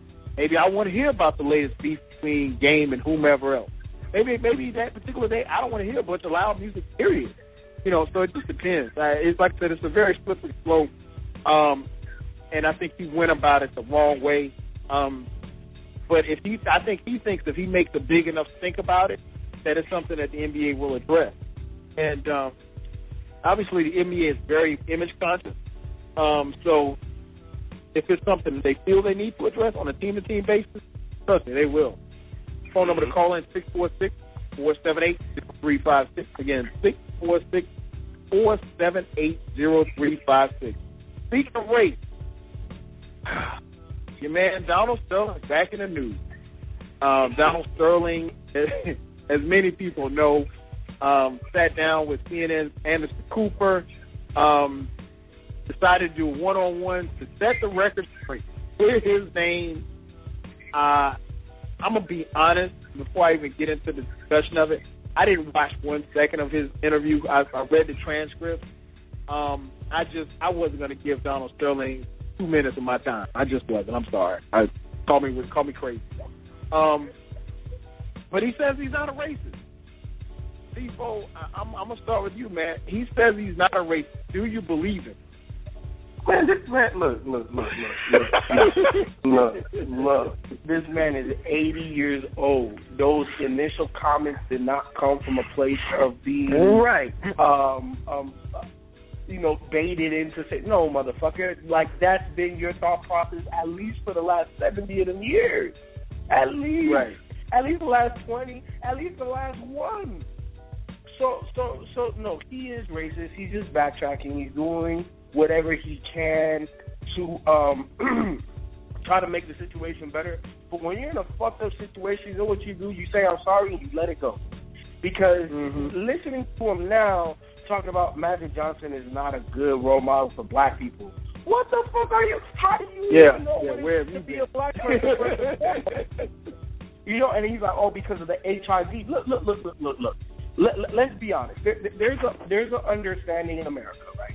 If you're rich or famous or both, you're probably banging a lot of chicks, regardless if you're white, black, Asian, Brazilian, or whatever else nationality that there is in this world. If you're in America and you are either or both rich or famous, you're banging chicks.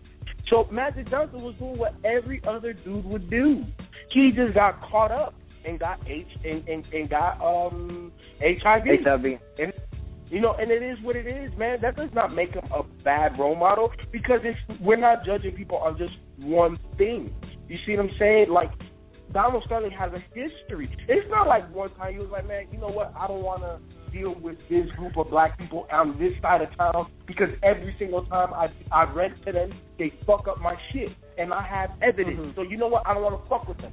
That's one thing, and that's not being racist. Maybe the black people on that side of town, they just fuck your shit up.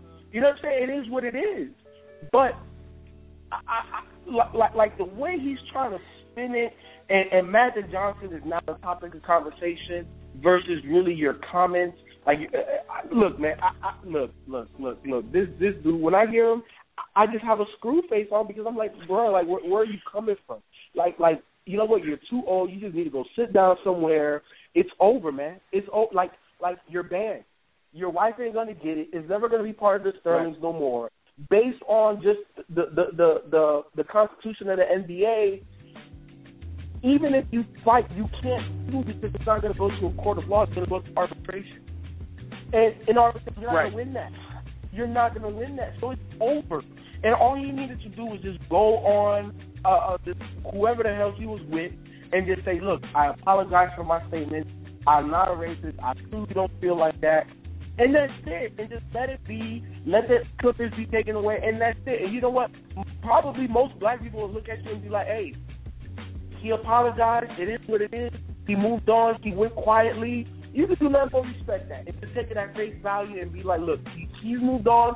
We've moved on. And it is what it is. But nah, man, with him trying to, like, justify, you know, his stance and what he said, man, get your old ass out of here, man. Like, at this point, I don't give a shit else what he has to say. I really want to see what Magic has to say with Anderson Cooper, but outside of that, and to be honest, Donald Sterling should have had that damn that interview with Oprah.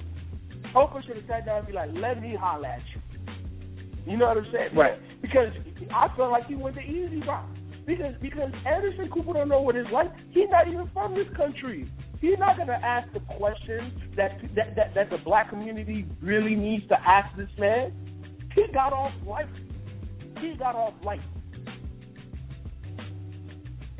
Hey, great points by my man Fee. So let me throw it over to Ken, man. He says he's not a racist, man. What do you think? You believe in him? You know what? I like you, Kyle. I didn't watch it, man. I saw it on ESPN this morning, and much like what FIFO said, is his PR move. He's gonna say what he needs to say, and that's it. You know, take it to the grave, Donald Sterling. You know, I'm not a racist, and many people will come behind you that want to believe that and support you, and all of a sudden we have a fight. You lost the team, that's done. The NBA can't backtrack on that. You know, I don't know if you're just trying to save your public image from this point on or not. That's all it is. I don't know what his angle is. It may be.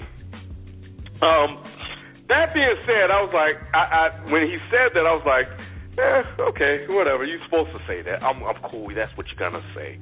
The apology, you're going to apologize. It's not coming from a place of sincerity. That's not coming from your heart. That's coming from your wallet. That's coming from what the NBA has done to you. The real Donald Sterling came out when he started talking about Magic Johnson. Because, boy, was he on some hater shit then, boy. When I tell you he went in on Magic, I don't know what Magic Johnson did to him. I think it's still around that woman. And he let Magic Johnson had it. And at first I was like, oh, man, really, Sterling? Come on, man. Why you still got to go, do this? Not a good role model, blah, blah, blah. I'm like, okay, that's whatever. And then he was like, then he said, Magic Johnson, when he said Magic Johnson had those AIDS, I nearly fell on the damn floor. he said because he went and got those AIDS. He picked up the AIDS off of Crenshaw. Because Anderson Cooper, he was like, yeah, because, he's not a good role model. Like people were saying earlier, he's not a good role model because he has AIDS. And Anderson Cooper was like, no, he doesn't have full-blown AIDS. He has HIV. And he was like, all right, whatever. And then he came back and said it again, when he got those AIDS. And then he tried to say that I'm a good person because I went to the synagogue and I prayed for him. Are you kidding me? Really? He got AIDS and you think you're a better person because you went and prayed for him. But you just said that he was running around sleeping with a woman from city to city to city and he got caught up. And because he got caught up and got HIV, he's a bad person. Donald Sterling, I disagree with you. I'm going to tell you something right now. When he got it, and for him to come forward with it at the time that he came forward with it was brave. I'd say it was very heroic because there were a lot of black people running around thinking we could not get HIV. We thought we were immune to it. And when we looked up, and I'll never forget, man, when we looked up and saw Magic got it, the dude that's named Magic got HIV. Oh, it changed everything. I think everybody sold out of condoms. It changed everything, man. And it raised the public awareness in the black community and just not only the black community, but in the world as a whole, because now here is somebody that everybody knew. There was a guy that was friends with, he was a star of the NBA. It was Magic Johnson, Larry Bird, and Michael Jordan. And he was the one that was afflicted. You know what I'm saying? And now, he has this thing that he has to deal with, and he dealt with it. He's still alive, and, he has treatment, and he's shown that, you can live with it and still, live a pretty fruitful life. Magic Johnson Theater, he's creating businesses. He's giving back to the community. How is a guy like this not a role model? No, Donald Sterling, I think you're just hating right now. Hashtag hater alert. That's what this is. So, no, man, got those A's, and I went to the synagogue and prayed for him. Man, so he could live and be well. I didn't criticize him. Man, get out of here. I want to add one more thing, too, man. Like the whole, what's the wife's name, Shelly Sterling? Yeah, Shelly Sterling. Okay, so, now she's trying to disassociate herself from him, right? She said she's really been trying to get divorced for the last 20 years. But here's the thing: as recently as of this year, you've been sitting next to Donald Sterling at the game, while the girlfriend sits across from Donald Sterling at the game. So obviously you had to know something was going on, and this is not the first time that he's had other women. Because, like I said, if you're rich and or famous or both, you probably, you dibble down somewhere else. But at the end of the day, her excuse for not divorcing Donald Sterling was that her financial advisor kept telling her no. But if your morality was really being challenged like that, I couldn't be married to a rich, regardless of how much we have. You know what I'm saying? And that's easy for me to say. That's easy for anybody to say. Of course, that's very easy. But my question is, then own up to it. Say that I didn't support them because of the money. And don't force the divorce now because you're going to leave the Clippers, because the Clippers are now in peril.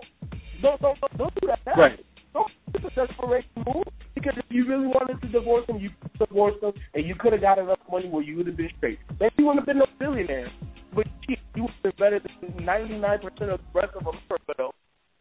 So that whole situation, I'm in complete agreement with LeBron James. Nobody with the last name Sterling. I don't care if your first name is goddamn Abumbakwa Sterling. No way in hell in the NBA Los Angeles Clippers. No. It just no, because let's be honest, apples don't fall from the tree. You know what I'm saying? And you've been rocking with this guy for how long? You're right about that. You know 30 plus years. You've been rocking for how long? Man, and then it's been, it's been alleged that you were part of it, going, acting like an inspector, checking out if they black, if they're minority. Come on, look, you've been part of the game, you was with the game, and now that's something that's big in your family. And look, realistically, the Clippers are going to sell for well over $1 billion, probably about $1.5 billion. And Donald Sterling, bro, you bought this shit for $15 million. Bruh, you made over 900. Look, just sell the shit and move on. Nigga, you're 80 anyway. It's not too much. What about D, man? I'm sorry. What about you, D? What's your take on it, man? I mean, yeah, just like you and Ken. I mean, I didn't care to watch it. I just saw from the transcript and the headlines and stuff like that, and I was just like Ken said, it was nothing but a PR move. He was just trying to save his money. Just so any future businesses come along, people will be like, oh, well, you're not a racist, so okay, you're fine. You apologized already. It was BS. I mean, like I said it before, man. He got old money, man. He's 80 plus years old. We know what it's been about Donald Sterling ever since like that phone call. But yeah, like Ken said, he was going in on Magic Johnson, man. I was like, I don't know if there's something personal that's been going on between them for years, but based on that, I don't know if he just got just some ill will against Magic Johnson, man. Like seriously, but yeah, it's just nothing but a PR move, him protecting his money or in any future businesses. It was BS. I didn't believe him. No, I didn't believe him at all. Oh, definitely, and it's funny. We've had a couple of guys in the chat room going back and forth. Shout out to everybody in the chat room, man. My man Tiago Splitter, Charles, Black Fist Up, 63 975. My man J Neg, Machiavelli, Michael Warlock, all in the chat room. A couple of guys said they thought that Magic was great for the NBA and a great businessman, but they didn't think he was a role model. The question I threw out was, why didn't you think he was a role model? I mean, of course, everybody's entitled to their opinion. I'll address that first and foremost. First of all, if speaking as a black man, there's only a handful of people, athletes and celebrities, who are beloved by almost everybody. I mean, I know black people that don't like, Michael Jordan. I know black people that don't like Oprah. Oprah, most people like Oprah. I'll put it like that. But Magic Johnson is beloved by almost everyone. Not just black people, but black people in particular.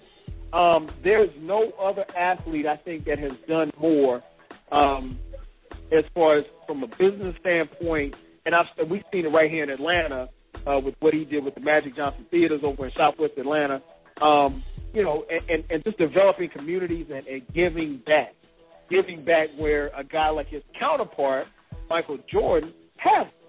And there's no knock on Jordan, but Jordan has, sold a gazillion Air Jordans, and I'm not saying that Jordan doesn't do anything in the community. I'm not going to say that at all. But Michael Jordan is the same guy who would not take a stance on anything when it came to outside of basketball, anything political, anything social, anything conscious. Michael Jordan said nothing his entire career. The fact that he spoke out against Sterling was a surprise to me. That being said, I found it just reading the transcripts, I thought it was interesting that, here it is, you're here to clear your name, but you're bashing Magic Johnson of all people. I mean, like I said, that's like for us growing up, one of the most beloved athletes was in my era was Dr. J.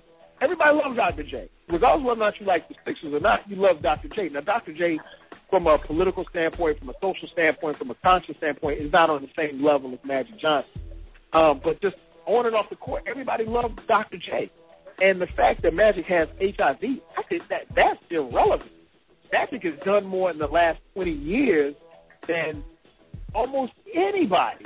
Anybody you can name, nobody has done more than Magic has done, not just for the black community, but for all communities. So, and he continues to do, when he could have just said, you know what, I'm going to count these millions, and I'm going to go sit up in this house in the hills, and I'm going to chill. So for Sterling to get on TV and to try to bash Magic Johnson of all people, he would have had a better shot at getting on TV and bashing, I don't know, Dr. Dre or Jay-Z or somebody else like that. You can't. I mean, Magic is damn near untouchable as far as that's concerned, especially in the NBA community. So, like I said, I read the transcript. My take on it, man, Sterling, of course he's racist. He's been racist probably all of his life. Like people said, he's 80 years old, and like I mentioned last week, most businessmen or businesswomen who own teams, they made their money elsewhere. But these teams are their babies. Everybody makes their money elsewhere. You buy a team, and then that's your baby. So in essence, someone is taking that. The NBA is about to take his child away from them, and he of course is going to go down fighting. He may not even. I mean, he may be dead by the time this all goes through. And I'm not wishing death on him or anything like that. But it was revealed that he had cancer. And I thought the timing of that was perfect from a PR standpoint, because here it is. He drops these. This tape comes out like a mixtape, like Chris mixtape, and now all of a sudden he's got cancer. So now we feel sympathetic for him. We saw the same thing with Joe Paterno before he passed away. Like I said, Magic Johnson, he's not the one. So to deflect the attention from the fact that you made these comments, and it's almost 3 weeks later, there was no apology. He didn't say, "Hey, I offended my players, my head coach, my superstars. I love these guys." He want to talk about what he's done for the black community. You ain't done nothing for the black community, Donald Trump. Get the hell out of here. I mean, like I said, he's 80, and it's okay. Trust me, black people understand that you're a racist, and we're okay with it. Nobody. I feel for the players because they've had the endurance. I think it's great that they persevered and played well throughout it, especially during that series. And it's going to, as long as this stuff is in legality, it's going to affect them probably going forward. I mean, I don't know. We could have a situation where Doc Rivers at the end of the season walk away from this team. I don't know. I don't know what his contract situation looks like, but you just don't know.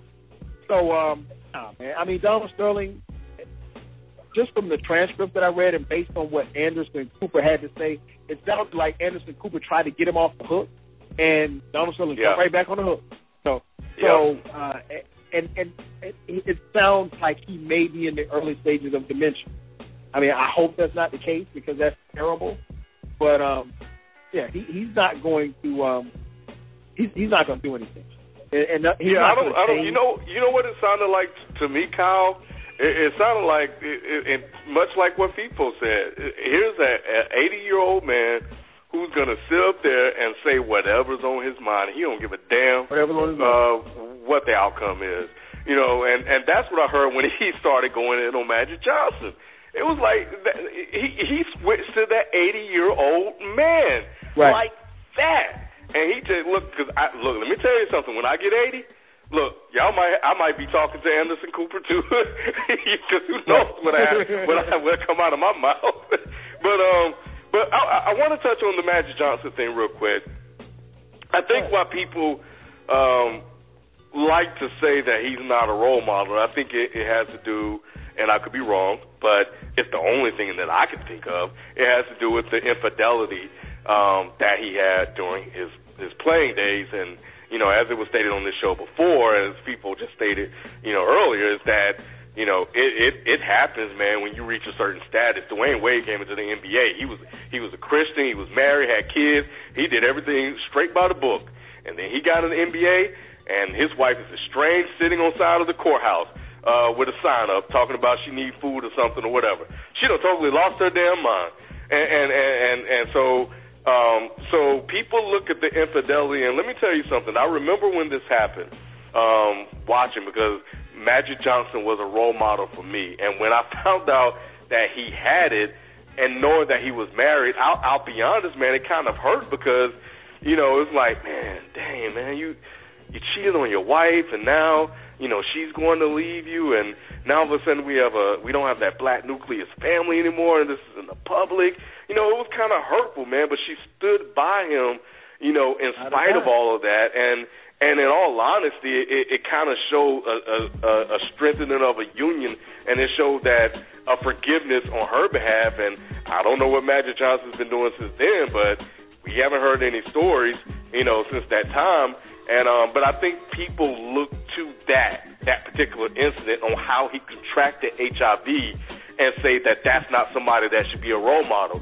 But what I would say to those people is look at all of the things he did after that, because he made a mistake, he owned up to it, and he's done everything in his power since that moment to make amends with that as best he could.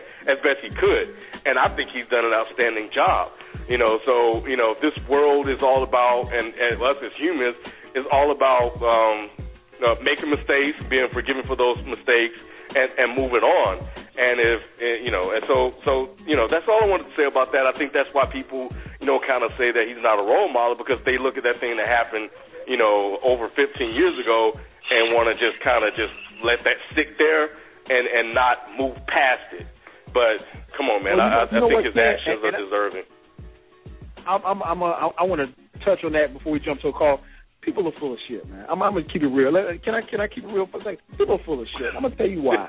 Because everybody wants to get on their moral high horse. I mean, I'm not forgetting. You know what? Magic doesn't owe me, you, P4, or P, or anybody else listening any apology. His apology was to his wife. That's all he owes an apology to. If she decided to take it back, so be it. People get on there more, and I talked about this, years past, when the whole stuff went down with Tiger. I mean, that's his wife. It has nothing to do with me. Man, trust me, man. I've been married almost 14 years now. Love my wife. We got beautiful kids, great life. If I do something to jeopardize that, that's between me and her. I mean, right. And you have people out here making these decisions and making these comments and all this stuff like that. Who's to say that they haven't done half the stuff that Magic has done? The only difference is he's done it in the public eye. That's the only difference. He's done it in the public eye. And, and so I'm not going to bash him for something that, mistakes that he made, because we're all human. We all make mistakes. And, like I said, if I made those kind of mistakes, then I have one person to apologize to. I could give a shit less what everybody else thinks, and if she decides to, to take me back after getting HIV, hey, that means she's ride or die. I probably wouldn't take me back, but that's how I'm wired. Right now, man, let's jump to the line. Looks like we got a caller calling in from Skype. Skype caller, you on the air. What's your name? Where you calling from? Skype caller. I guess he must have hung up. Yeah, I guess so. Call back. Put him back on hold. Phone number to call in 646-478-0356. So that's all I'm gonna say on the Magic thing. Next question I have for you guys. I want to jump back to the NBA, man. It came from a tweet that I saw that you sent, Ken, Sunday after Sunday's game with the Spurs, not the Spurs, with the Clippers and the Thunder. It was in reference to Kevin Durant, and I don't know if and Twitter's kind of hard to judge, because a lot of times you have people trolling and stuff like that. But you made a comment about the fact that people were really, really going in on Kevin Durant. I mean, obviously, they blew a, 17, 18-point lead, 16-point lead going into the fourth quarter. So the question I have for you guys, I'll start with you first, Ken. Do you think Durant gets too much blame or not enough blame when the Thunder lose? I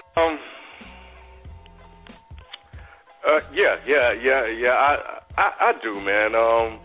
And I say that because I saw how people treated LeBron, and they can't jump on LeBron anymore. LeBron, people that don't like him they're going to stay on him because they just don't like him. But when he won those 2 rings, he shut a lot of people up. So Kevin Durant's the next target, and so I think that people that don't understand certain nuances or flows of the game or certain situations of the game, they just go by what they see sometimes, and And, for me, for them to just jump on Kevin Durant, after that game, I'm like, well, what else did you want the guy to do? He scored twice on Chris Paul, and other times he was double teamed. And the remaining times in the game, Westbrook had the ball. That's the same thing that's been plaguing them. So how is that his fault when he put up, over 30-something, and he was damn near carrying them down the stretch, and it's his fault that he didn't get a shot at the end of the game, or that you think that Chris Paul played him great, but he scored on Chris Paul twice, and he gave his team the lead twice. So, come on, man. Like, I think people just love to find somebody to just jump in on, man. Throughout the whole season, you loved him. He was the MVP because, and now all of a sudden Westbrook comes back, they struggle, he's still putting up numbers, and now all of a sudden, KD needs to do this, KD needs to do that. And, I think people are unfair to him, a little bit too much. He deserves some of it, but it's only when he deserves it, but after every loss, man, after every single loss, it's KD's fault. It's like, give me a break, man. Like, give the guy a break. Gee whiz. But it's gonna be that way until he wins, man. It's unfortunate, but they're not gonna let him lose. And Melo's next. If KD win one this year, Melo better look out, man.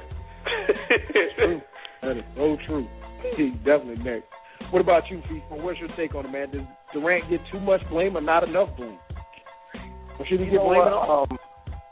Look, here's the thing. When you're the best player, and arguably the best player on the planet, because there's only one person on LeBron's stratosphere, and that is Durant.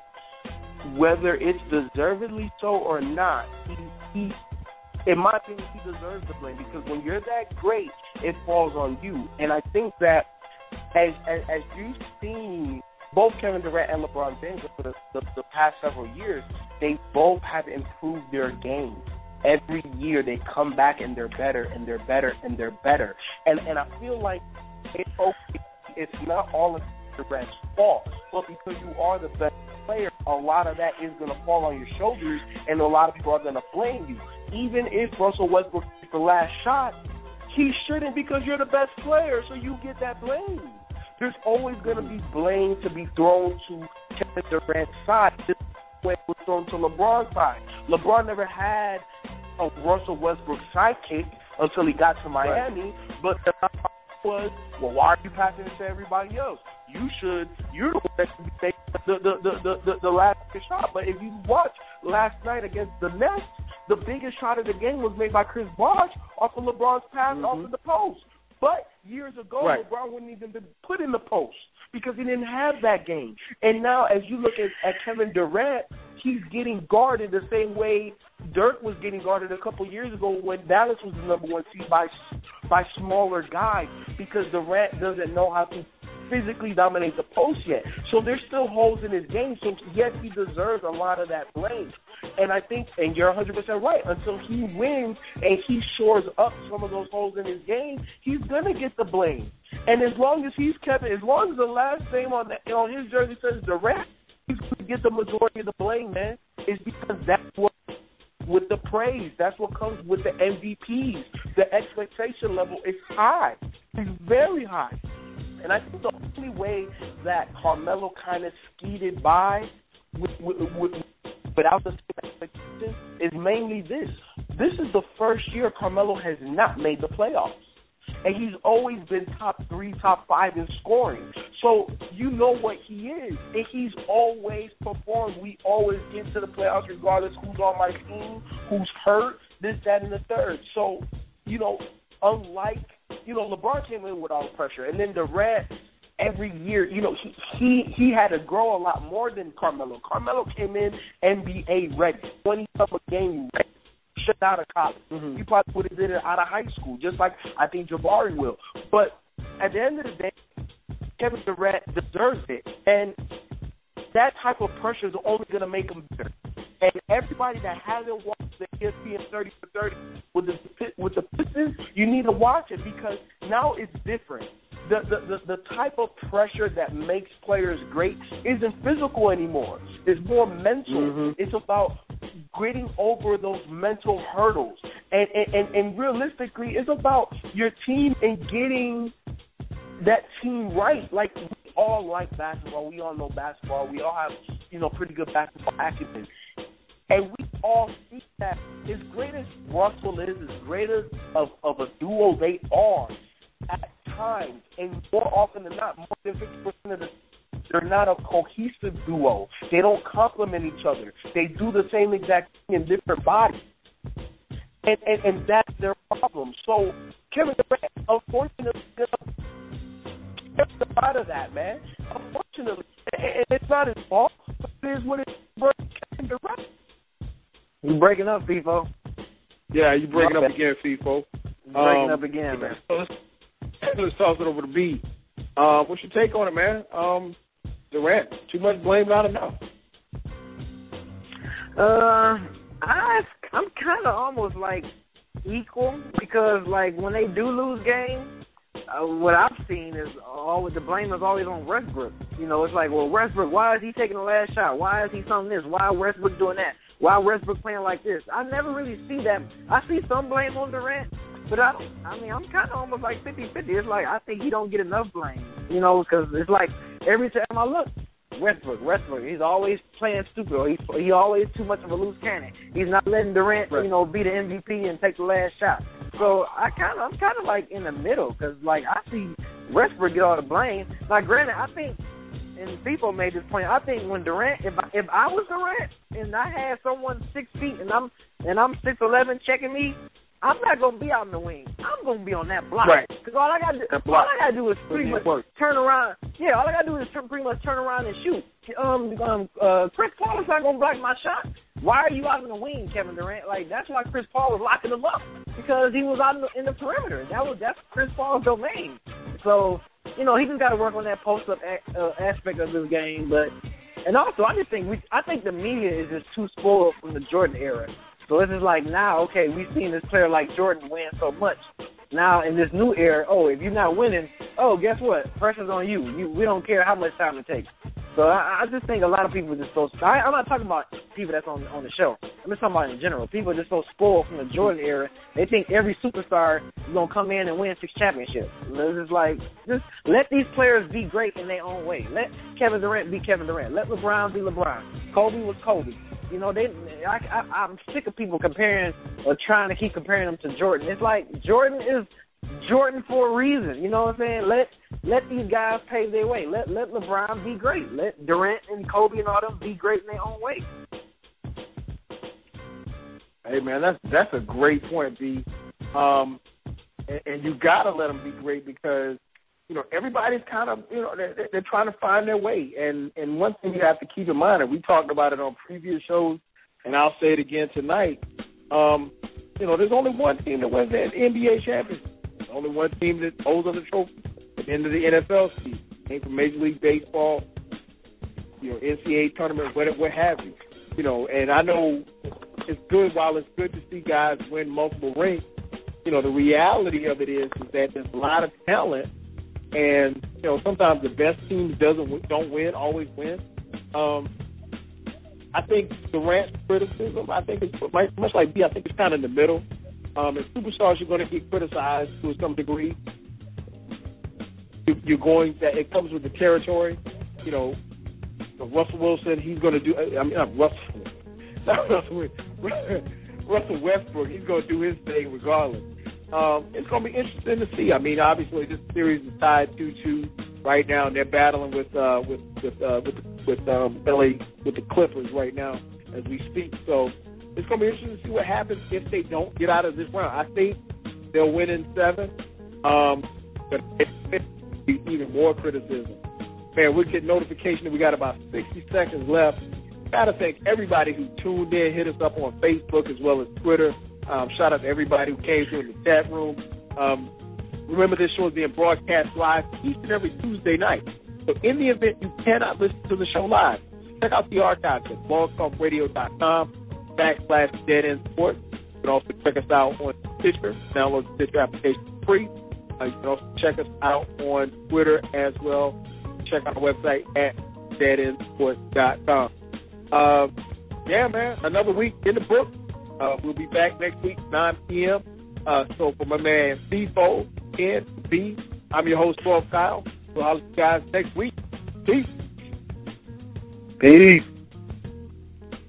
Go Westbrook.